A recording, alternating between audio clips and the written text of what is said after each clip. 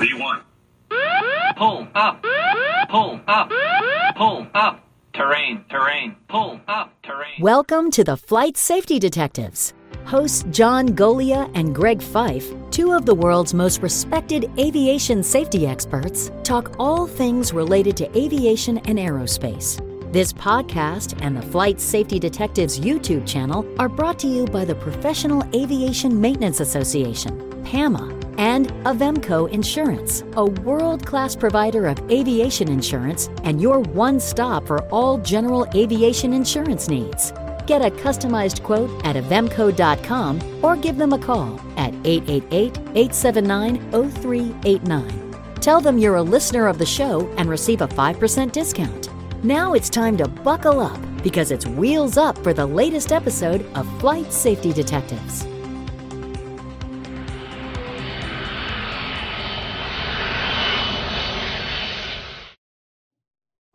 Well, hello, gentlemen. It is another episode of Flight Safety Detectives.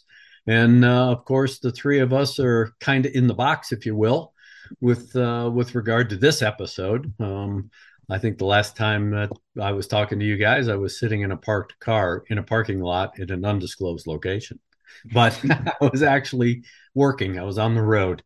And just bringing this up, since I was on the road and I was under a little time crunch, I failed to follow my own protocols when it comes to verifying and vetting information that I read off the internet. And no, I don't believe that everything that's on the internet is true. And normally I take the time to run it to ground and that kind of thing before I shoot off my mouth. But in the haste of trying to make a point, I errantly made a statement that I attributed to some article that I read that involved some litigation, and a number of 50% of the NTSB's accident probable causes are wrong. Now, while I have my own personal opinion about that, in this show, we've dissected accidents where we have determined that probable cause statements have been wrong. I will retract that and I will apologize to the NTSB because I failed to follow my own protocols, and that is try to vet this information before I actually use it. However, I will stand by my guns when it comes to looking at the accident reports and the probable causes. And I will say, I'm pretty confident of this one, is that I believe that at least 50%, if not a little more, of the NTSB's reports, especially over about the last maybe 10 to 15 years, are incomplete.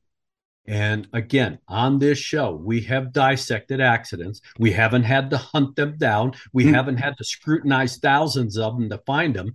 We just randomly go get them because we think they're of interest, and we find a lot of errors, or we find a lot of omissions of critical information that would not only support a better or more factual probable cause, but then there are some safety issues that aren't being addressed, whether it's through the report itself to educate the reader or serve as the basis for safety recommendations. So while I do apologize to the NTSB for saying 50% of their probable causes are wrong, well, they're just incomplete. And I'm going to stick to it with that because, again, we're going to show how incomplete their report and their probable causes are with the accident that we're going to dissect in this episode involving a helicopter, a Hughes 269C. It's a single engine, piston-driven helicopter that was being operated by a commercial pilot that had several thousand hours. He had rented the helicopter and was going to go out on a personal flight. The aircraft, he took it off. He was flying around, and at altitude around 4,000 to 5,000 feet, he was trying to change the throttle settings and had a problem changing the throttle setting and found that he could not control the throttle. He ended up really not losing control of the aircraft, but losing control of the power setting needed to sustain flight. And in his inability to control that, he ended up damaging the helicopter. The NTSB wrote a very, very scant report It's obvious they didn't go out. It's obvious that the FAA, when they went out and collected the information, collected bare bones information. I mean, bare bones information. They went to the obvious, and that was once they started looking at the helicopter, they found that the throttle mounting bracket that goes on the engine, there's an area where that cable mounting bracket resides on the airframe.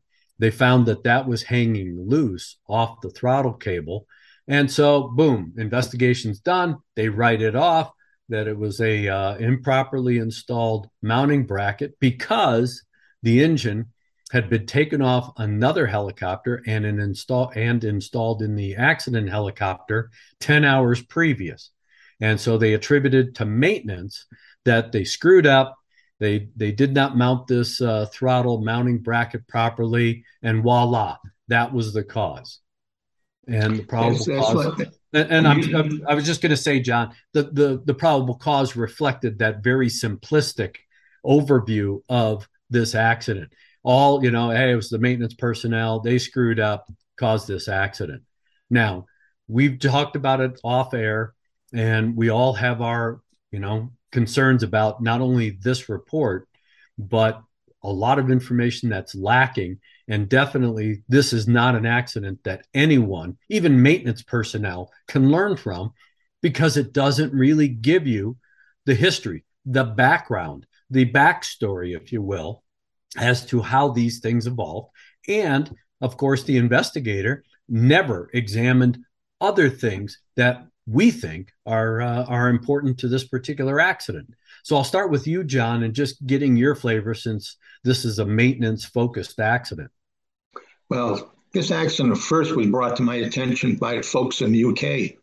They were using this accident, for example, for pilots to check their airplanes and do a good free flight and look around. Since this airplane, the engine and everything, the controls are out in the open, you could see virtually everything that controls this helicopter.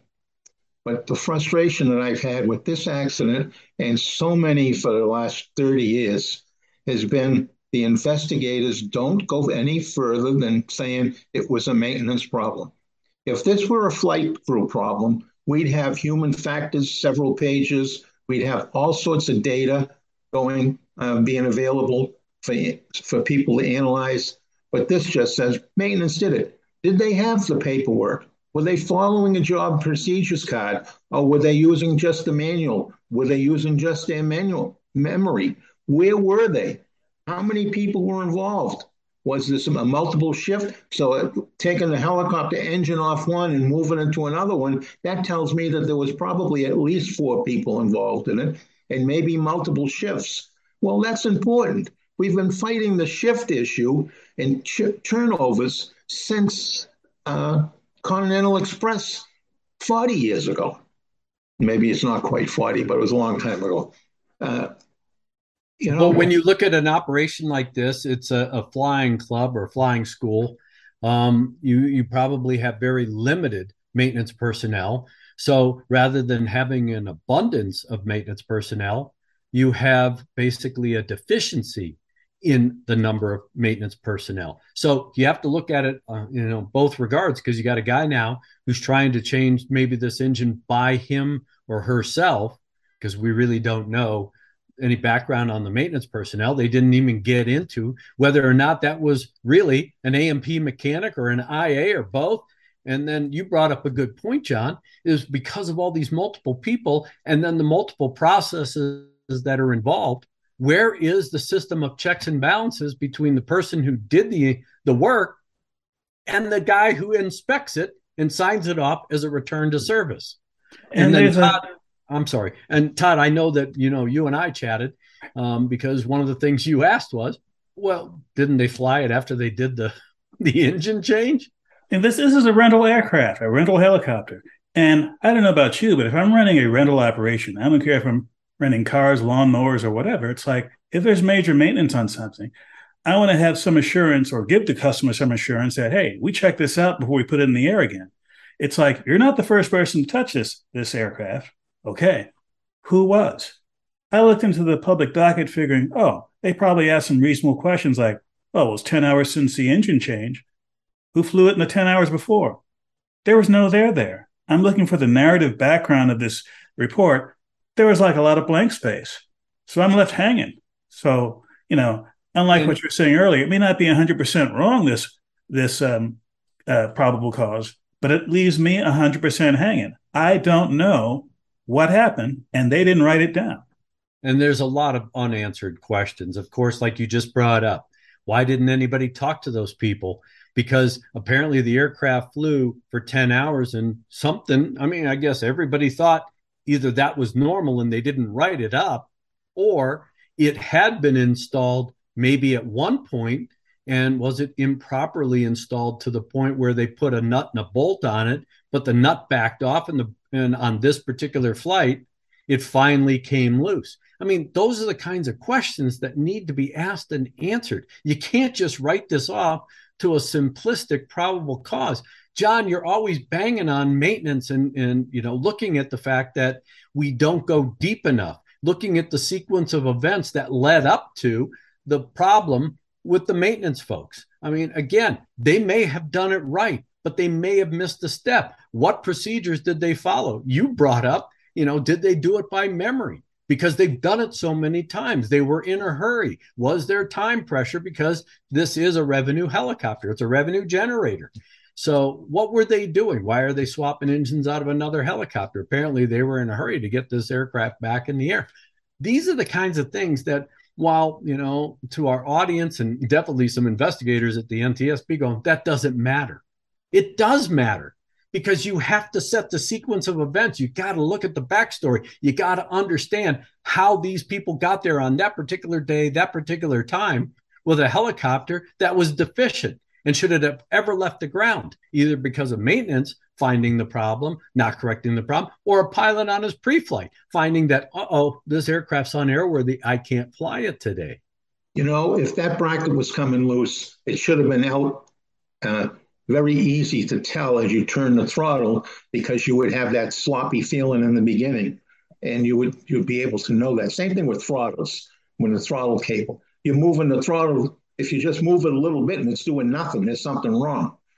And the point that you brought up about all that data getting plugged in, well, that's money. There's a reason. I haven't looked at it lately, but at one point in time, there was 10 times as much money put into human factors in the cockpit than was any efforts in the hangar.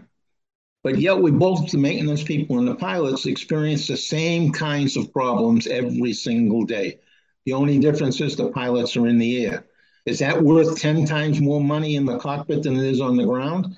I don't think so. We're not putting the resources into the ground personnel that need to go in there to bring them up to a higher level than they are today. And it's been ongoing for 30 plus years. And I'm a broken record on this. I've been fighting for it since the 80s and losing. And I'm a sole loser. And it's very fortunate in this particular event that it wasn't more serious injury involved, because this wasn't over the flat farm fields of the Midwest. This was in Puget Sound area, and they're the foothills of the Cascades. A lot of trees, a lot of uneven ground. And the pilot put it into some trees and survived. But this is not something that would have been easy to do, even for an experienced pilot. And fortunately, it happened at altitude. The pilot had some time to figure things out, put it in auto rotation and put it down. But imagine this happening 100 feet off the deck. The other thing is, if this aircraft had become a smoking hole, if you will, if he had hit very hard and didn't survive this accident, and there was a lot more damage to this aircraft, would the NTSB have found that bracket and found it, errantly, not in its proper mounting position? Wild guess here. I think the probable cause would have said something about pilot error. I believe so. Yeah. And because, when you look at it, and these are I have read articles, and we're going to put the links up, and I apologize to those folks that were looking for a link to some of the stuff I was saying. Again, I apologize because I didn't vet it. I found that some of that stuff was piecemealed together and conglomerated to come up with some numbers that I could not corroborate. However, I will say that USA Today back in 2014 wrote a two-part article about what we're talking about with the quality and the quantity of accident investigations. And they found a very high number of probable causes that were not supported by the facts. And there have been others, and we will post those links for our viewers to be able to read and see what we're talking about. And again, we're not being critical in any of these accidents, only for the very reason that, you know, it's nothing against the board and the people that work there. It's against their philosophy, and that is brevity. We cannot improve aviation safety with accident reports like this, where you didn't need, and in this case, they didn't leave the office to figure this out. Okay, you got a broken bracket, but you got to tell me why. You got to tell me how it got there, or you got to tell me that it was improperly mounted. Well, you got to tell me why, and you got to support it, because there's nothing in the docket that supports how that bracket got there the way it was. That's the important stuff. That's the basis. So if you have to go back and make corrective changes, is there a correction to be done to the policies and the procedures? Is there a correction that needs to take place where you have another site, another level of oversight in the inspection process? Because it's obvious somebody missed all of this. And then, of course, do you put in a protocol that, you know what, we do an engine change, we're going to fly that aircraft before we turn it loose. So those are the learning lessons. That's the safety recommendations. Those are the safety benefits and improvements. And nothing like that resides in this report. And you sure as heck cannot get that out of a report like this. Yeah, it's just another tragedy. When I read these are painful to me, because it's an opportunity to make improvements and we just blow it by. Yep, maintenance screwed up, move on. Yeah, I mean, it goes deeper than that. And that's what we try to do. That's what we look for. That's the reason we point these things out. And that's why we sound so critical, is because there is so many opportunities for the industry, especially the general aviation industry, who always takes a back seat to the major investigations or the bulk investigations that the board does, where they send multiple investigators out. And we miss a lot. And you were talking about human factors, John. And yes, when you look at the money that is spent and the way they dissect human performance in the cockpit between a pilot or multiple pilots, yeah, we have an inordinate amount of, historical information. But as we've talked about on this show, everything that happens in the cockpit, 99.8% of the time, happens on the shop floor in some way, shape, or form in the human factors arena. And they are just as important. I depend on a maintenance guy or a gal because, one, I'm a pilot. And the last thing I want is a problem up there. And if there's a problem, I want to stay on the ground to find it or fix it. And I have a lot of tacit trust in that aircraft has been worked on. The work has been done in accordance with whatever manual or approved procedure, that the airplane, or the helicopter, when it's returned to service, it's good to go. And I'm just there on a pre-flight, doing a thorough pre-flight to inspect, to make sure that, yep, everything was as it should be for the return to service. But I mean, there are just so many lessons to be learned just from this very simplistic accident. And it's just sad that this report does not reflect the good stuff that people who are reading it could learn from. And when we look at these events, often we look at both the final report and the public docket, which is supporting documentation. Sometimes the public docket has some extraordinary stuff that really gives you context of what's going on, really gives you a flavor of what nuance might have been happening here. This public docket didn't give us that opportunity. There's no data there. There's no there. There's no nuance. I'm just left guessing. It's like, if it's not in the final report and they're not answering the obvious questions like, okay, this thing was loose. Why was it loose? I'm not asking them to answer why 10 times. How about once or twice? Give me something. They didn't give me anything here. And you know what? We use the NTSB database as well as the FAA database and some other things to try and do trends.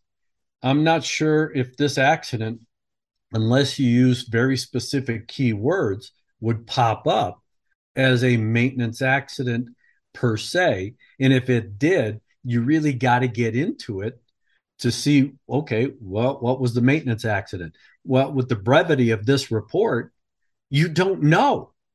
You know that somebody touched this aircraft because they changed the engine.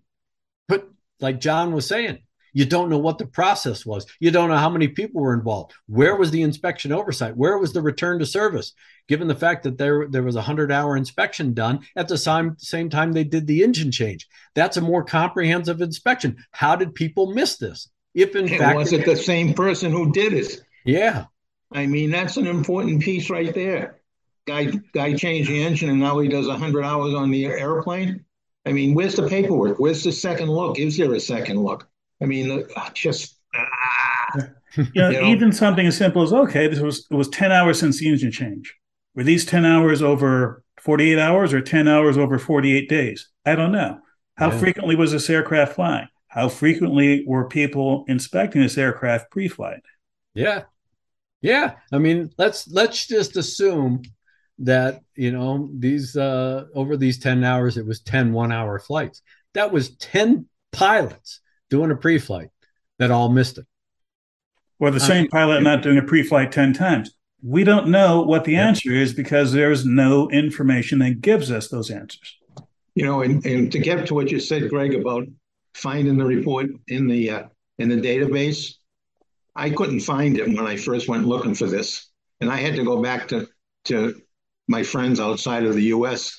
and ask them if they have the date of the accidents. And they were able to give me the N number and the date. And then I was able to find it. Otherwise, I spent half the morning trying to find it, on Catherine's report and all the typical places.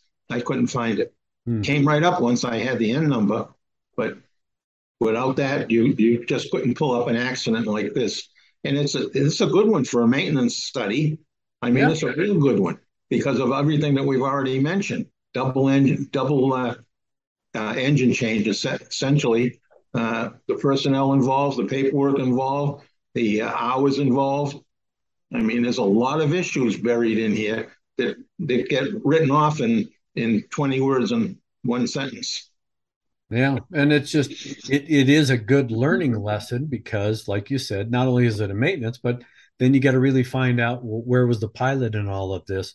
And is the pilot, really just an innocent, victim of a maintenance error, or was there some contributory factor there? The fact that he was able to get the aircraft down in one piece and survive the accident and walk away, basically, okay, that's great, but how was your pre-flight? Could you have seen this? Should that aircraft have ever left the ground if you had done what you were supposed to do? And a guy who holds a commercial certificate with thousands of hours, you would expect, one, that it was more thorough. But that same premise holds true for complacency. So, been there, done that. I've flown this helicopter a lot. You just walk around, kick the tires, and get in and go. So little things like that. And that's why even the most benign type events, and when you look at this, nothing's really benign in aviation safety and acts investigation. But in the grand scheme of things, when you have an issue like this, where it doesn't register high on the criticality totem pole, there are still safety benefits. And I really hate people that say, well, there was nothing to be learned from that. There is everything to be learned from every single accident. But you don't know what you don't know until you investigate it. And oh, by the way, it has to be a thorough and methodical investigation to find out if there is, in fact, something that will benefit the aviation community. And this is a perfect example because there are so many things that could have been learned if they were put in this report. And by us talking about it, we're only hitting a very small audience that are educating and giving people something to look at when they read these reports. Take it with a fine grain of sand, if you will. Just, don't hang your hat on it because there could be missing issues that are important that could apply to you in your operation of whatever aircraft you're flying. There's a lot of lessons to be learned. And that's the way the three of us have been looking at these accidents. Where are those lessons learned that are being missed? And so I think this is a great accident to pull up. It was a great segue to really talking about the incompleteness of these reports and the probable causes. Brevity doesn't get you there. And just because you get behind the power curve at the NTSB because you're so many accidents behind and you need to get things off an investigator's desk and out of the office, that is a disservice, I believe, to the community, to the aviation community. And if this had been a fatal, well, I mean, even to this pilot, I would sure want to know what put me in this position. Who put me in this position? Why was I in this position? Because, is that going to be something that I need to then check on, a little more scrutiny when I do a pre-flight and things like that. So there's always something to be learned. Well, that's the key right there. All right. I say it at the end, talk to a mechanic to see what to look for in your airplane when you're flying it. All right. So you can do a good pre-flight. We're in this thing together. All right. All of us are in this thing together. All of us are going to make it or break it together. But right now, we're spending a lot of money to keep the pilot safe, and we're not spending any in the hangar where there's risks to both the mechanic and to the pilot. So it's just very frustrating from where I sit. I just go crazy. After reading this one, I get madder and madder because we don't go out. And if I raise this, like I raised with NTSB people at Oshkosh this year and last year and the year before, when I raise this, the very first thing out of their mouth, we don't have the resources. $120 million buys me an awful lot of resources. Yeah, their payroll's $90 million. That still leaves $30 million to do investigations with. Especially when you're not doing as many investigations as you did 10, 15, 20 years ago. Yes. Because they put this selection criteria in to supposedly get the real bang for the buck. I'm still waiting to see that bang for the buck, because this is not a report that gives me a high level of bang for the buck. Yeah. So, well, gentlemen, I think this was a good accident. This one was 10 years ago or 8 years ago, whatever it is. Yeah. But you know what? The reports that I've been reading lately, looking for content for this show, I know better. Oh no, and that's why the article that was in the in the USA Today back in 2014 and dating way back, if you look at the RAND report, that is the RAND group came in and dissected the NTSB, found all the issues. You read that report, everything just about in that report exists today, if not escalated to a higher level. And so again, the question is, why? You got more money, more people, you've changed your criteria of what you're going to investigate so you can spend more time with these accidents, yet we're not seeing more time, not in the brevity of a report like this. So again, it's a trade-off, and so you can't trade off safety. And it is very frustrating. So gentlemen, I think you picked a good accident this week to talk about, and I'm sure that we will be finding a few more of these as time goes on, because that's what this show is all about. Well, we need to thank the Brits for that, because they're the ones that sent this one to me, because we would never have found it if they didn't identify it. And frankly, they were laughing at us at the quality of this report. That's why they raised it with me. Was the quality. And they were giving me a little bit of crap because they thought it occurred while I was still at the board. So I was able to talk plea and say, I wasn't there. But it's painful to see this. Painful. When you have an organization that their sole purpose and mission is to conduct thorough and methodical investigations for not only determining the probable cause, so you have some conclusionary type information, but it's really to develop and derive out of the available information safety issues that can be improved. That's called the safety recommendation process. And even if it isn't a formal safety recommendation, just addressing things that address safety, policies, procedures, training, reemphasizing certain things. If it's put in the body of the report, anybody that pulls this report, it becomes a learning lesson for them. So, well, my friends, as always, Todd, I will leave you with the second to the last word before we turn it over to the master. Well, today we've, I think, rightfully raked NTSB over the coals, but I have to remind the audience that the NTSB is a world-class premier organization for investigating aviation accidents. This report is not an example of world-class. This report is not an example to follow. Please up your game in the future.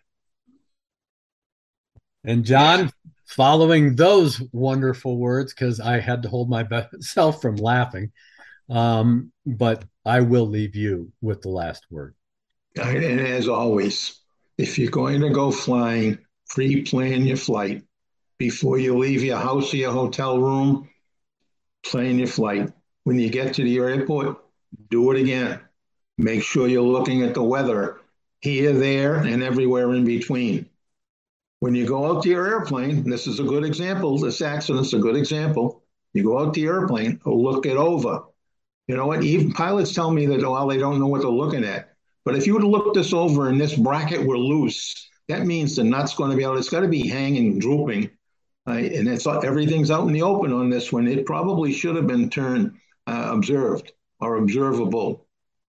So, I mean, I don't know what people look at these. One of the shortfalls in our industry right now is there's no good material for pre-flights.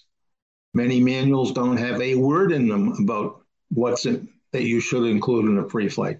It's left up to you. That's why I tell our listeners, if you haven't done that, a good pre-flight, you want to do a good pre-flight, get a mechanic that works on the airplane regularly and have them walk around and tell you what a good pre-flight is.